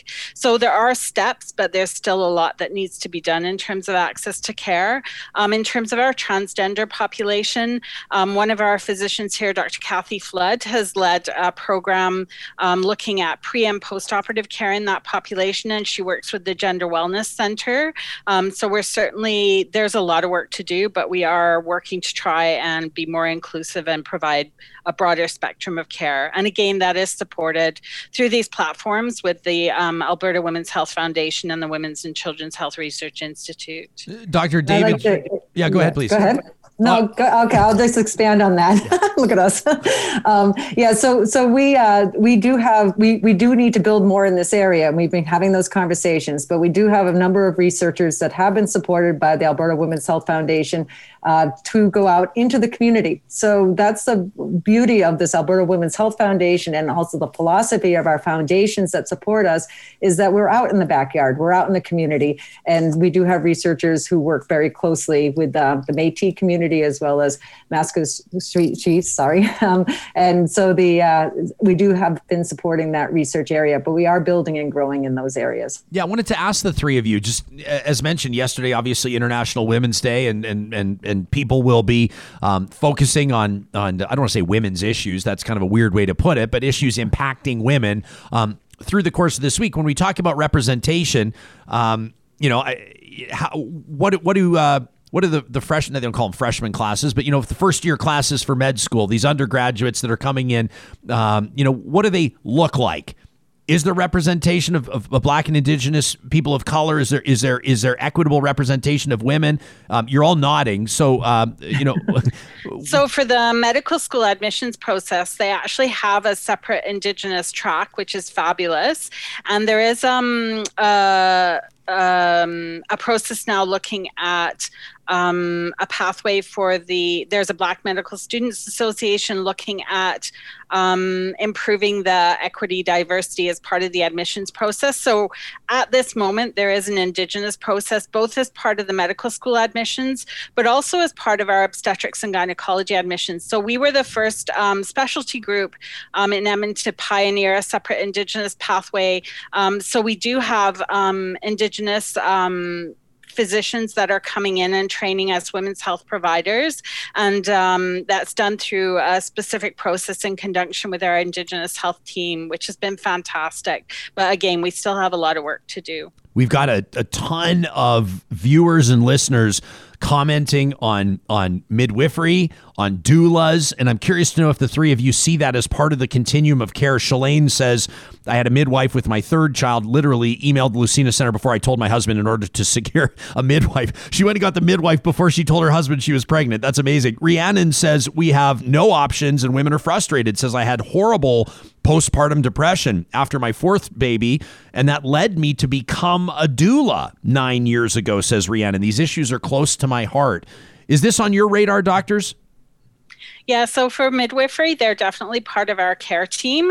So they're part of our executive leadership group. So through COVID, we've actually been meeting very regularly. So I work very closely with Dr. Hajra Daniel, who is our interim zone clinical lead for women's health. And we have it has been actually twice weekly calls with all the facility directors for women's health and the AHS executive, but midwifery are part of that. So we work very closely with midwifery in terms of care provision, but I very much acknowledge there are still gaps in care, challenges in accessing care, and especially it was alluded to with the mental health component. That is still a real deficiency that we will lobby and advocate for with government and Alberta Health Services and Alberta Health. Dr. Norris, you look like you wanted to say something.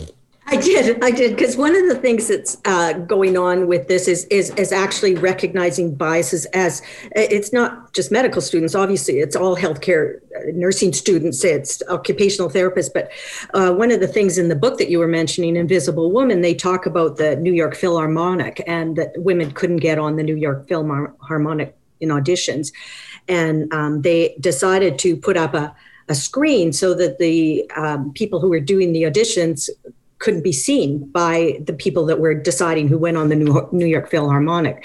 And lo and behold, now they're up to 50% women when they didn't see that it was a woman. And one of the things that every clinical person is taught, nursing, medicine, whatever, is when they walk into a room, they say, the first note you'll make is 55-year-old woman, or you make comments about that. And I think all of us have to step back and say, okay, what are my biases because I'm seeing this woman in front of me. And I think it would be the coolest study that we could do for medical students and nursing students is to just tell them you have a 55-year-old with this, and this, and not tell them the sex or the gender in that fact, and see how would you go on with your treatment on this? And just so that people recognize that, oh boy, I really want to know if it's a woman. Well, why do you want to know if it's a woman? Well, because if it was a man, then this is what I do. Okay, you're answering the big question, right? That bias that all of us has. I mean, we all have different biases. It would be silly to ignore it. But we really need to pay attention to it in healthcare so that we're looking at the person who is sitting in front of us, not the sex. Yeah, well said.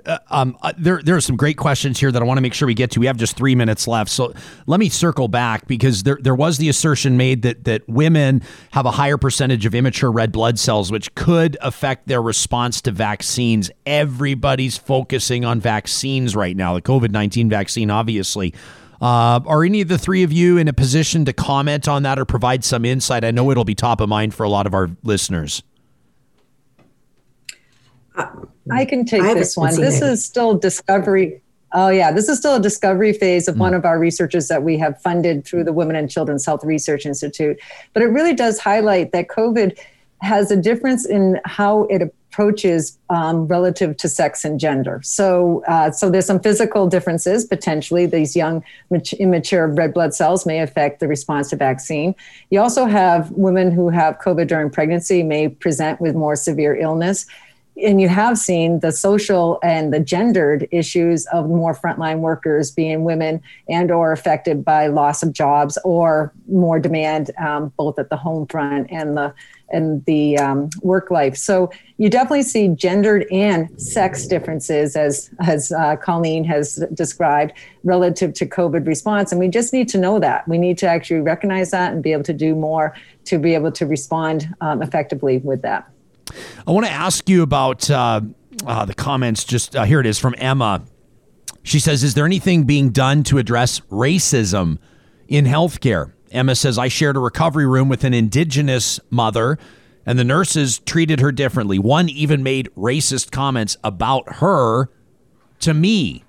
Is this on your radar, doctors? Absolutely. And I'm really sorry that happened. That is not acceptable. So there is now definitely sensitivity training, Indigenous awareness training, cultural sensitivity training, and those types of things being incorporated both as on the Alberta Health Services side and also on the university side.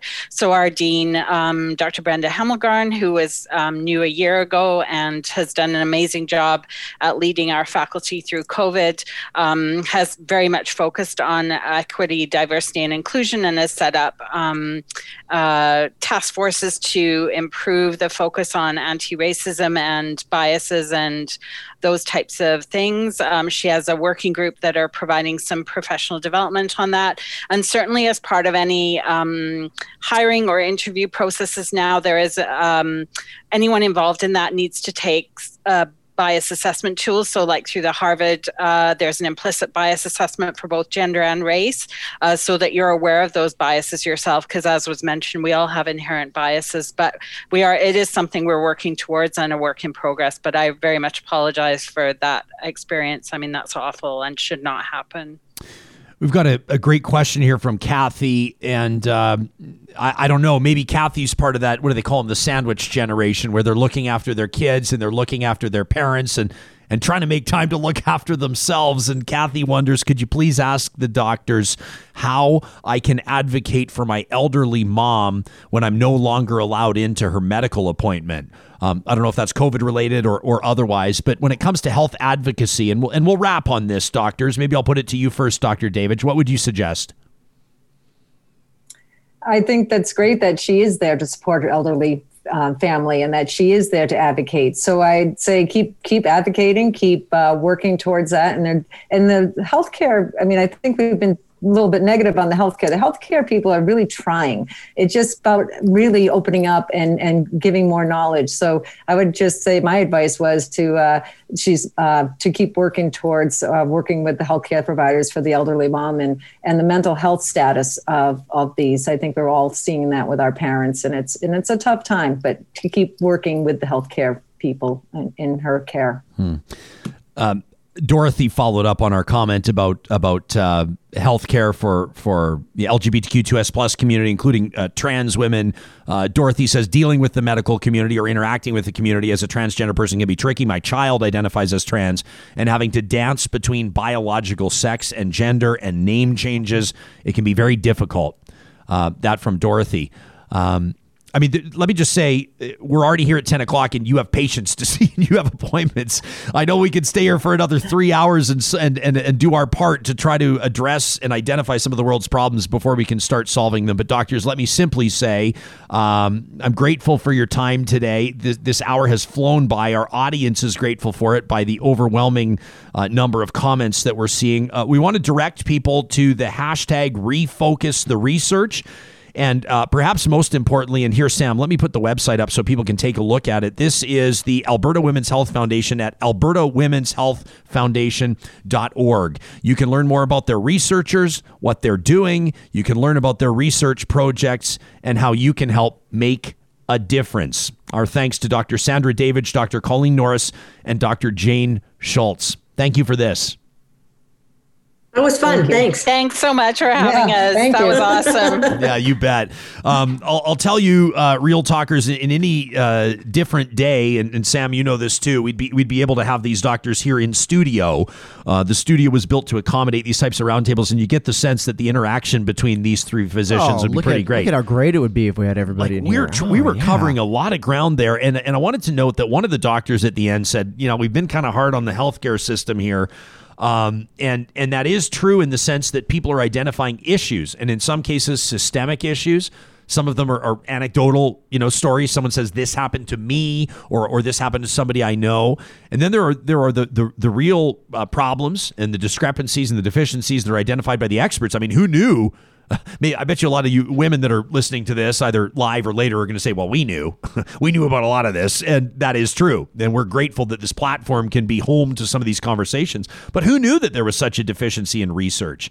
Who knew that women were much more likely to experience, for example, depression or to have vaccine issues with a vaccine, poor reactions to a vaccine? Who knew that 15 times more women die from heart disease than breast cancer? 15 times. And that women's heart attacks present differently than men's. Did you know that, Sam? I feel like if anybody here in the studio knew that, it's going to be you. I knew about the heart attacks. I didn't know about a whole lot of the statistics, but I did know about the heart attacks. I actually want to circle back to something that came up on the Chatterbox. Eric mentioned this, and it was already going to be my plug after this. But one of my absolute favorite podcasts called 99% Invisible does an episode where they do a deep dive on the book Invisible Women. And they talk about, not only just things like access to healthcare, but also things like prioritizing clearing snow on roads versus sidewalks absolutely disproportionately affects women for the most part. Yeah. And there's little things all over our society that you don't realize were made for women. Seatbelts. We all get into cars and we strap on a belt that's made for men. It's made for a man's body.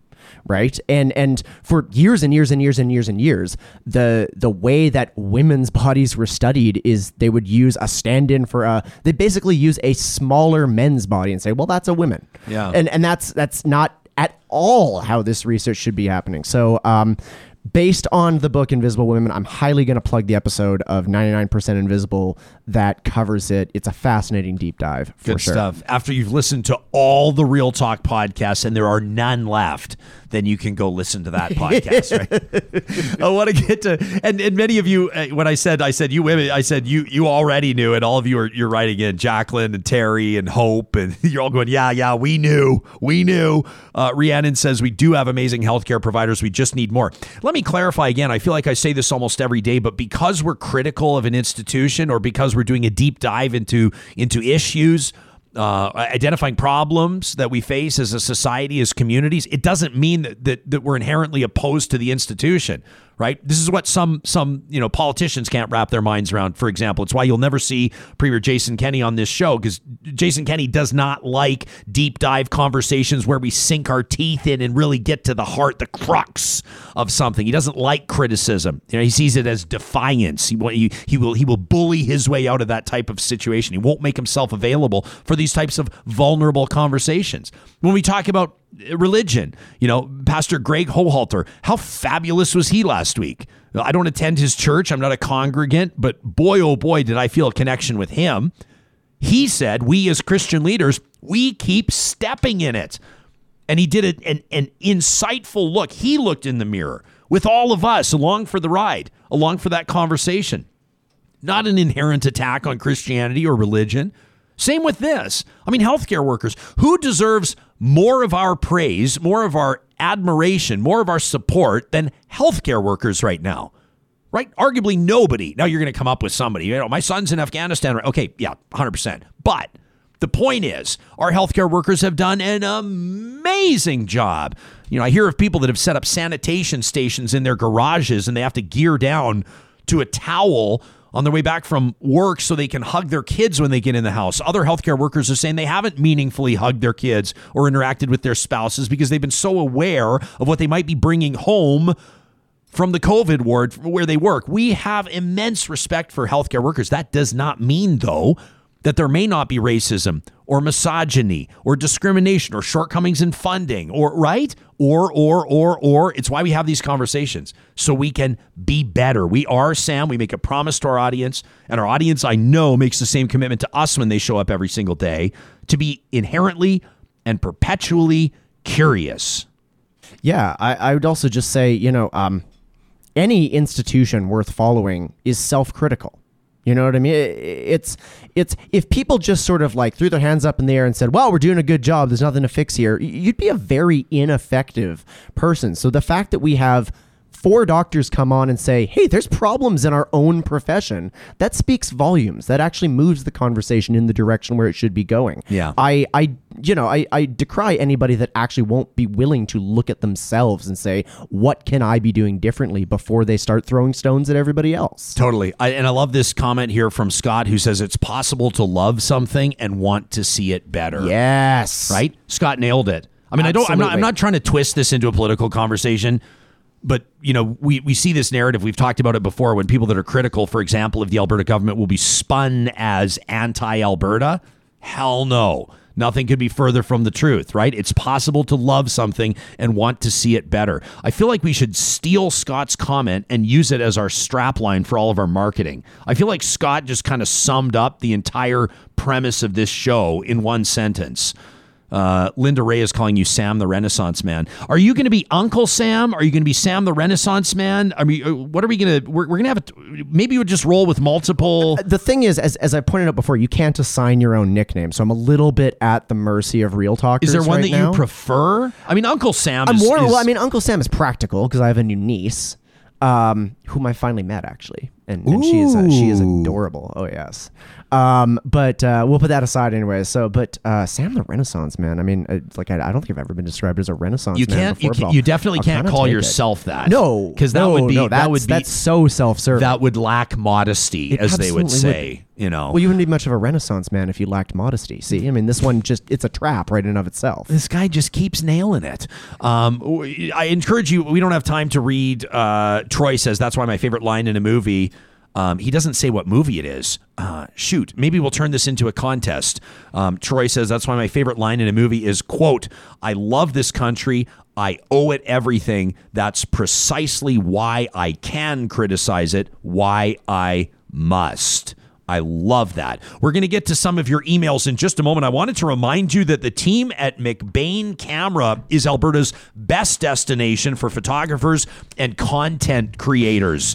And they encourage you to tell your story beautifully with the Nikon Z50 camera. Stunning 4K ultra high def with 1080p slow motion time lapse mode and so much more. You're a time lapse photographer yourself, Sam. Love time lapse. Oh yeah. How big of a deal is 4K ultra HD with 1080p slow motion time lapse mode? It's huge. Oh yeah. They've got the time lapses are they're very complicated to do right, and anytime you have some technology that kind of helps you along with that, it's just the biggest time saver. As a matter of fact, we're going to see an example of your skilled time-lapse photography when we wrap the show. Correct. Yeah. Coming up in who knows how many minutes. So keep a keen eye on our extra, we call it, as we go to black. You'll see some of Sam's amazing work on that pedestrian footbridge. I'm trying to. That's not the one that got torn down over the North Saskatchewan to make way for the LRT. No, that is the one from Horlack to Laurier Park. Oh, there you go, Horlack to Laurier Park. You can download Nikon's webcam utility. Remember, we're doing a read for McBain Camera right now. I just about forgot. We're so excited. You can live stream from Zoom, Twitch, YouTube, and more like a pro. Why not look good on your new project out of the gates? When you order a Nikon Z50 body or a kit at McBainCamera.com, you can enter the promo code REALTALK, just one word, REALTALK, at checkout, and they'll give you a free ProMaster Hitchhiker tabletop tripod with your order, plus McBain's knowledgeable staff ready to help you with all your questions. Wanted to give a shout out as well. Speaking of help and support, the team at Westworld Computers is ready to hook you up right now. Now, whether it's new, you're taking a look at the Apple lineup and you're going, boy, that new iMac, that new MacBook Pro that Jespo's using looks incredible. That 16-inch, incredible. Yeah, they got those. But if you're looking for maybe dialing back your budget, you want something that's been gently used, refurbished, it's got all the software reloaded, and it comes with a warranty, They can do that for you too at a discounted price at Westworld Computers. Plus, there's the team at Eden Landscaping. They're getting ready to go for a busy spring, and you don't want to miss the boat on this one. Looks like it's going to be another laid-back summer. Probably not as much traveling as most people think. Why not make that dream come true? You've been looking out your front or your backyard. You're envisioning like one of those sort of interlocking stone fire pits, or maybe one of those swim spas, maybe a barbecue station or an outdoor kitchen. Maybe you want to be fancy like our in-studio Renaissance man and put in a pergola or a pergola. Either one. They can do both pergolas and pergolas. Check out the work that they do at landscapeedmonton.com. That's Eden Landscaping, a proud partner of Real Talk. You see this email from Manit that came in? This was an interesting one on the heels of our show on International Women's Day yesterday. You can email us anytime to talk at ryanjesperson.com. Manit says, I was listening, Ryan, to yesterday's show. That the email came in at about 2 a.m, and I saw it live because I never sleep. And Manit said, I was actually, for the first time ever in listening to the Real Talk podcast, I came across a moment where I had to stop listening to reflect on something a guest said, because it actually made me feel very uncomfortable.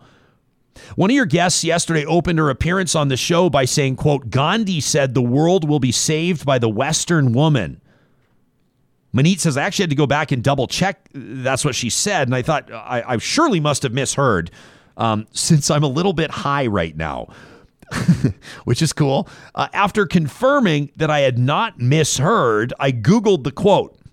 And I discovered that it was actually the Dalai Lama who said those words at the Vancouver Peace Summit in September of 2009. I understand the intent of the Dalai Lama's words was likely to provoke privileged women to speak out on behalf of other marginalized communities, but Western to most people means white. A white woman using this quote made me instantly think of the white savior complex, and it made me feel super uneasy. Women in the Eastern world are also saving the world.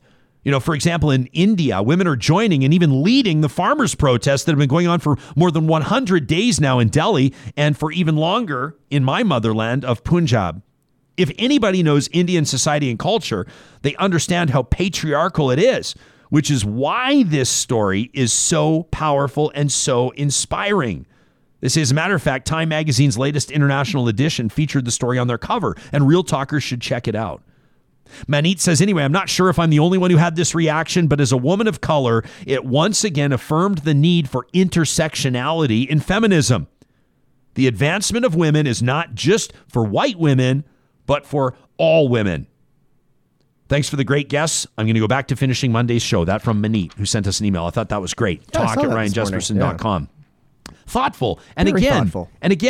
Not ripping the show, not ripping the segment, but saying, hey, we need to be better on this. Or, you know, this is something where, Sam, feedback like this from an audience member or from multiple audience members. Terry right now is saying, I'm so glad something was said there. The quote did bug me. These are the types of things that can drive our editorial process. Yeah. Right? And it put makes things the on show our radar. better. Makes the show better. I love this from Robert. He sent this in on International Women's Day. And Robert, we ran out of time, but I wanted to read it. For hockey fans, Robert says, I know that not everybody's a hockey fan, but they may not know the name Cassie Campbell. He says, but every time she does a game, she calls a game. She's a broadcaster on Hockey Night in Canada. He says, my Twitter feed fills up with all these terrible, demeaning messages about her and her skills as a broadcaster. He says, I'm curious how many gold medal winning hockey teams the critics have captained. Cassie's a Hall of Famer and she's one of the history's greatest all-time players, and certainly one of the greatest all-time in Canada, if not the. He says, how many of you have had to provide commentary on the spot with no script? He says, complaints aren't new in sports. They happen all the time. But what I find most surprising are these individuals, a lot of them that claim to be woke, they claim to support women, they claim to advocate for equality. They seem to set all this aside the minute the puck drops. Is our beloved game of hockey a bridge too far? Wonders Robert. He says, if any of you ever wondered where and how online bullying starts in schools, take a long, hard look in the mirror. This is the same thing. He says people ratchet it up and it's become acceptable to denigrate another person. He says, I bet you a lot of people are saying these things because it's the norm. They want to fit in. Robert says, I don't know Cassie personally, but I happen to know that, he says she's doing what she can to talk about what she knows. And he says, and every time I see her, she appears to become better at her job. Robert, I could go off about how athletes are not inherently great broadcasters and how we give a lot of slack to a lot of athletes that come into broadcasting to get better, don't we? We work with them. We cheer them on. That hasn't always seemed to be the case with Cassie Campbell or Jennifer Botterill or any of the other women, Sarah Nurse, that you see more and more of them that are popping up on hockey broadcasts. He says, to those that would disagree with me, imagine if she was your mom or your wife or your daughter and people were saying all this stuff about her. What behaviors are we modeling to our kids? Says Robert, we are capable of being so much better than this. Really appreciate that from Robert. I got to jump on a little thing that he said at the end there. It bothers me every time we talk about some sort of a woman's issue, and I'm going to say that very broadly, that people immediately default to think about if it was your mom or your wife or your daughter. No, just think of it as like a person in your life. Like, I don't understand. That's the same thing. That's the same thing. Yeah, well, but like, I don't understand why people need that personal connection to value somebody. You know what I mean? Because you have to make something relevant to people. When people this morning to Shannon Phillips, there are a lot of people that are not going to care that Shannon Phillips is being surveilled by Lethbridge Police because they too will not vote for the NDP and they can't stand that Shannon Phillips is an outspoken and confident woman. But if you say, what if police were surveilling you because you are Mormon? Or what if police are surveilling you because you voted for the Alberta Party? Or what if police are surveilling you because you spoke out against Alberta beef? Then it all of a sudden, the light bulb goes on in people's brains. I think that's why you do it. You have to make things relevant to a lot, not to everybody. I mean, there are altruistic people out there that are, if they see injustice wherever it is, they will fight against it and fight for the marginalized. But that's not the case with everybody, I don't think. Yeah, it just, the thing that bothers me, you're right. I think that, storytelling is about making things relevant and making things relatable. And I think you're absolutely right on that point. I just know that these comparisons are very, very, very one-sided. Nobody ever looks at somebody who is a man who's having a hard time. Let's say a male athlete that becomes a broadcaster and say, hey, imagine that was your dad or your brother. Nobody makes that comparison. Lola Zaz says, hey, sports fans knock all sports commentators. It's not gender specific. There is something about Cassie Campbell. Like, there's something about the criticism she faces in particular. I've seen it. Again, it's anecdotal. And I do acknowledge that people rip all sports. I mean, like play-by-play guys get crucified. But there seems to be something about Cassie. And I can't. I mean, some of you are probably screaming right now at your speakers as you listen to this. But to me, my impression is that it's because she's a woman. And it bugs a lot of hockey fans. It bugs a lot of men that a woman is doing color commentary during the game. It bothers them because she's smarter than them. Well, maybe a better hockey, not maybe. Also a better hockey player. She is a better hockey player than everybody that's watching her. I guarantee she is a better hockey player than you. I don't care who you are. I mean, unless Connor and Leon are watching, she is a better hockey player than you. It's been an amazing show today. Before we go, we wanted to remind you that the teams at Dairy Queen of Northwest Edmonton and Sherwood Park, we're so proud to partner with them. One of you wrote in the other day and said, which one? You said you always say Northwest Edmonton to Sherwood Park. Where are they? I said, Y Gardens, Baseline Road. That's Mike. And then Palisades, Nemeo, Newcastle, and Westmount. That's Mark. And both of them are big backers of the show. They wanted me to remind you that every night of the week, it's 2 for $5 treat night. That means 7 days a week after 8 p.m., you can mix and match any 2 medium dipped cones and sundaes for $5. Now make me a promise when you're there. You're going to let them know you're a real talker. They love knowing that their investment's paying off. Would you be a dipped cone guy or a sundae guy, Sam? Out of the choice, probably a dipped cone. What do you like about the dipped cone? It's simple. It's so simple. It's not trying to be anything that it's not. It's soft serve and crunchy, delicious chocolate. I love how it's got when you first crack the surface. Like when you first, when water's just starting to freeze, just in the fall, and you just, and then all of a sudden, it all cracks apart. For me, it's that delicate chocolate covering. Oh, boy. The team at Local Waste is proud to present Trash Talk each and every Friday here on the show. You can send in your gripes, your rants, and your raves to talk@ryanjesperson.com. Also want to remind you that for more than a quarter century, they've been locally owned and operating in the province of Alberta into BC. They're looking to expand their operations with business partners that may see an opportunity in their community to go up head-to-head against the big international garbage corporations. If you're looking for a solution that fits you and you love to talk trash and save money, check out the team at Local Waste by following the sponsors tab at ryanjesperson.com. Same deal with Alta Moving and Storage. If this spring means a move for you, take away the stress and give the team at Alta Moving and Storage a call. They've got, first of all, these frog boxes, the eco-friendly moving boxes. You borrow them as opposed to having to go to the liquor store and source out like 35 boxes that had Smirnoff bottles to hold all of Grandma's fine china. Not a good plan. The frog box is. Plus, the pod-style moving containers allow you to move at your pace and take the stress out of the mix. Plus, long and short-term storage solutions at Alta Moving and Storage. You can find them online at altastorage.ca.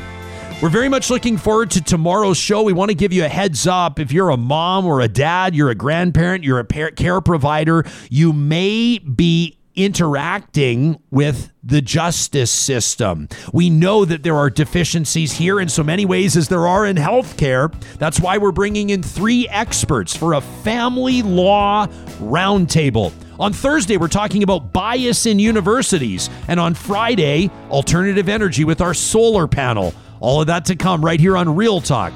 Thanks for joining us weekday mornings. We'll talk to you soon.